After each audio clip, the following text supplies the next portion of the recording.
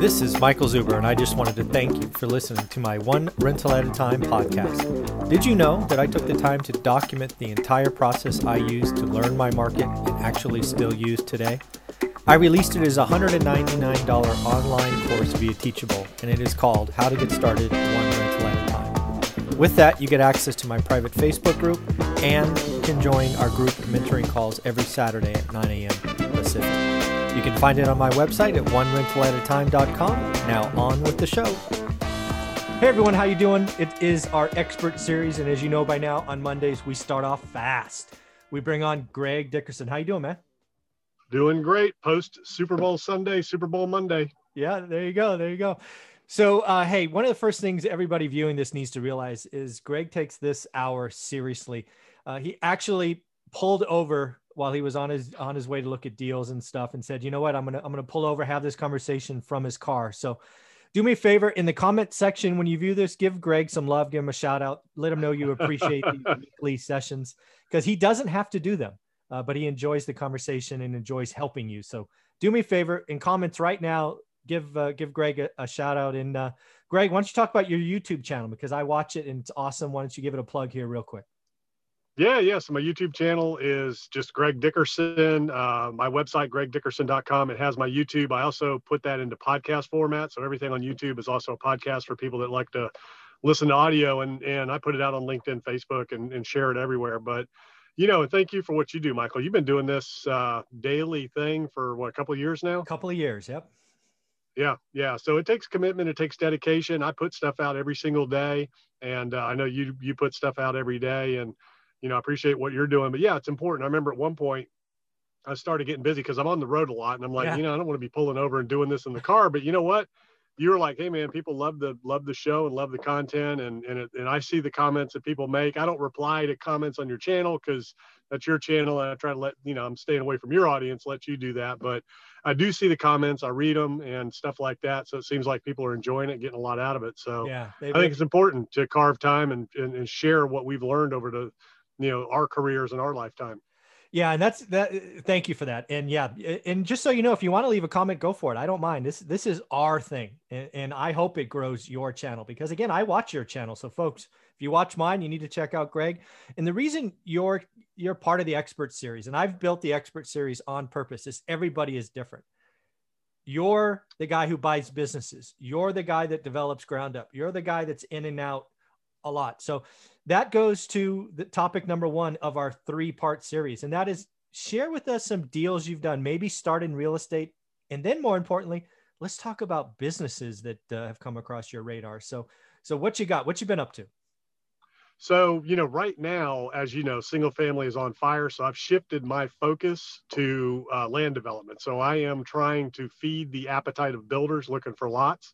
So that's kind of what I'm focused on right now. And I've got some different projects I'm working on all over the place with that. But that's where it's at right now. The housing market is just incredibly on fire. Most every other type of asset, the cap rates are compressed and every type of real estate except for maybe office and retail, depending on where you're at. And there's still some good retail plays. There was a deal I just passed this morning that, a former bank that closed at a prime corner location just was converted to a Starbucks with a drive-through. So, there's still growth. There's still retail growth. There's still restaurant growth going on. There's a lot of restaurants expanding, a lot of retail expanding.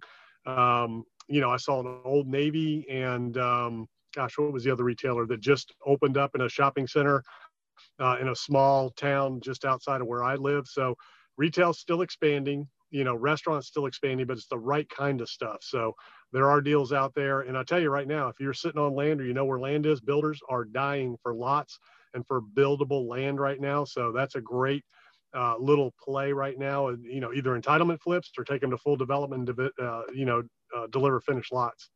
That's amazing. And this just goes to show you, I mean, we've mentioned this a couple of times. We both read Rich Dad, Poor Dad, decades ago. That's just how old we are. Decades ago. Oh, that hurts to say. But it's funny. 1997. Yeah, I read it in 1997. Yeah, so literally decades, right? So I think I was probably 99.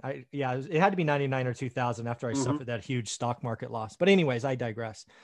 I've said this many times. I read Rich Dad Poor Dad and I'm like, shit, I need to go be Robert and Kim. You read Rich Dad Poor Dad, and you're like, I'm going to go be Rich Dad. This is just another example of that, right? I look at the current situation and I want to get houses. You look at it and go, you're such an idiot. Why don't you go to the front of the food chain and buy some finished lots and God, I don't look at the problem. Well, it's just, asset prices are just through the roof right now. So yeah, you can buy houses, but to buy one under market value at a good deal is very difficult. Everybody's after them. Retail buyers are bidding them up. So there are some strategies there, and we could talk about that. There's, people call it slow flip or, however you want to call it, but there's some strategies for rental houses that work and make a lot of sense. But for the most part, you're not going to get a house under market significantly, or at least a lot of them, right now. So who's paying, and that's what you got to do. Where's the market? Who's looking for deals, and go serve that market. And again, you just look at the equation differently than me. And I'll say better. Well, no, let's just say differently, right? Because judgment is okay. Just differently, right? You look at the current environment, single family homes. Your answer is, I'm going to go where, really where not a lot of people are looking, right? All the noise and momentum is single family, compete with owner occupants, slow flip, big flip, door knocking, mailers, all this stuff, all wholesaler. And you're like, nope, I'm going to go to land, because not a lot of people are looking at land. And it's just amazing it's amazing how your mind works. And that's folks, if you're not paying attention to this, we just gave you a place to look that not a lot of people are. So I appreciate that. So and just real quick on that. So you can identify raw land for development if you have a relationship with a seller. I had a good friend of mine that made $10 million on a land flip. He did nothing more than have a relationship with a woman. The property was in her estate, was, 100 acres just outside of DC. He went and got it under contract, assigned that contract, did a wholesale assignment of that contract to a national builder, made $10 million. Didn't do anything. Now, that's few and far between, but it is out there. It's possible. So it could be something like that. You could find just a parcel, but generally it's got to be something that's not marketed actively, because most developers are going to know about the active stuff, or it's something that needs a couple little things figured out in order to make it buildable, or maybe it's a redevelopment play, or you carve off a piece of an existing property, whatever. There's a number of ways to do it. You can either flip the land raw to a developer, you can get it entitled, meaning permitted, ready to build, and ready to put the infrastructure in, assign that or sell that, flip it to a developer, or you can go ahead and take it full cycle all the way through. So that's 3 different opportunities right there with raw land and building sitting on land that can be redeveloped, or a boundary line adjustment. You move the property line so that it carves off a buildable piece of property. Just amazing. So let's flip the script again. Of my experts, you're the only one that I'm aware of that's actively looking at deals or businesses. So why don't we talk about a business or two that came across your radar, why you did or didn't do the deal? Because it's an interesting play. So a barbecue franchise. So I've got, one of my business associates that I've known for a long time is getting into the franchise industry, and he came to me with a barbecue franchise opportunity. They've got 3 or 4 locations open. He thinks they have a great menu, great unique selling proposition and all that, and says, hey, we're going to franchise this thing. We're going to sell, 100 of them and take it nationwide, and showed me all the numbers and said, hey, this thing's going to be an EBITDA play over 5 or 7 years after we sell 100 of them, and we'll be able to flip the whole thing for $80 million, it was a small investment, $300,000 for 10% equity in the company or something like that. I can't remember, the specifics, but something like that. So insignificant investment amount. And he was surprised when I turned it down. And, and he hasn't really asked me why. He just said, I'm surprised you turned it down. And I already told him from the beginning, when he started talking to me about it, I said, I'm not really interested in restaurants right now. If you're a restaurateur, it's a great time. There's a lot of locations you can get into with little or no money and get reopened quick once we get through the pandemic, or now with takeout, curbside, whatever you want to do. But in general, there's a lot of competition. The food service industry is very difficult right now. And when he presented me the opportunity, he missed 3 main points that you need to look at right now, especially if you're going to do a franchise concept. So if you're going to be a franchisor and you want to sell franchises to franchisees, there's 1 or 2 things that are extremely important. He didn't hit on either one of those right out of the gate. So his first few minutes, I'm like, there's no way I'm doing a deal with this guy, because he just didn't even think about this. And then the last part is he didn't think about the current environment of what's going on and how the minimum wage will affect a barbecue franchise Yeah. and the profitability of it. So his numbers were way off because he wasn't even taking into account taxes, minimum wage, increased, food costs and things like that moving forward because of what's going on right now. So it was really interesting. So I turned it down, and he was upset and, he couldn't figure it out. He said, man, 300 grand, that's nothing. I'm like, yeah, but it doesn't matter. I said, I'm not going to throw money away. Yeah. I'm like, this thing's not going to work. So real quick, you mentioned right up front, you sort of hit number 3, but I didn't catch at least what the 2 things he missed up front. What were those 2 things he missed?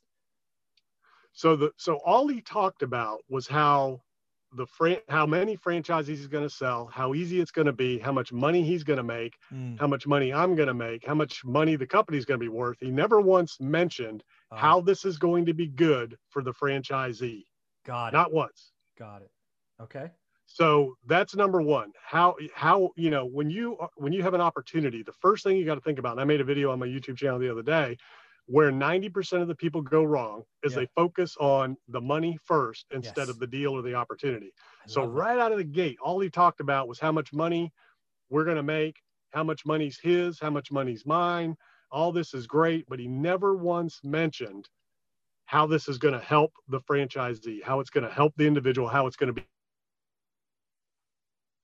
out from the first few minutes. Yeah, that's amazing. I get the same spidey sense. I'm now getting more and more people coming to me looking to, be a private money partner, a JV, the money side, all of that. And again, most of them focus on the money or the exit first, which I'm not interested in, right? Warren Buffett has lots of sayings. The one I love, one of the many, right? Top 3 is rule number 1 is don't lose money, right? Don't lose your capital. So if you're not talking to me up front about how you're going to control and make sure you're going to, in your case, 300 grand, in my case, maybe 50 grand, the exit's not important to me. There's lots of exits I could do, right? I want to understand how you're going to de-risk this situation. And I want to understand your reputation. And I want to understand how your money's up first and my money's not at risk. People don't, that's when I run away. It's like when you're out here just looking at the end and not realizing this is going to be hard and there's risks and this environment can punch you in the nose. Who would have guessed politicians are going against the U.S. Constitution, 5th Amendment, and the taking clause? I mean, tell me about how it's going to operate in the real world. Get your head out of the Excel spreadsheet. I don't care about the Excel spreadsheet. Well, that was number 2. So number 2 was, it's 300 grand. That's a drop in the bucket to you. So, that was disrespectful. Mm-hmm. So I don't care how much money you have, how hard I had to work to get where I'm at and, how hard I have to work to keep it and to protect it and preserve it. And I've said it over and over again with people that are looking to raise capital.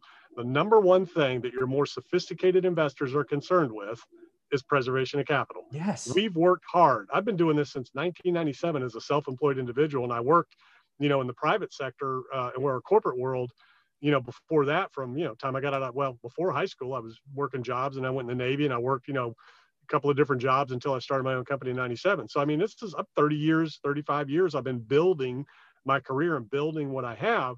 I'm not going to just throw it away flippantly, just because it's an insignificant amount in relation to, whatever, net worth or cash that I have. So, so that was disrespectful and inconsiderate. And, so those 2 things right out of the gate, I was out because I'm like, this is not somebody I'm going to do business with. Exactly. They're not even thinking about these things.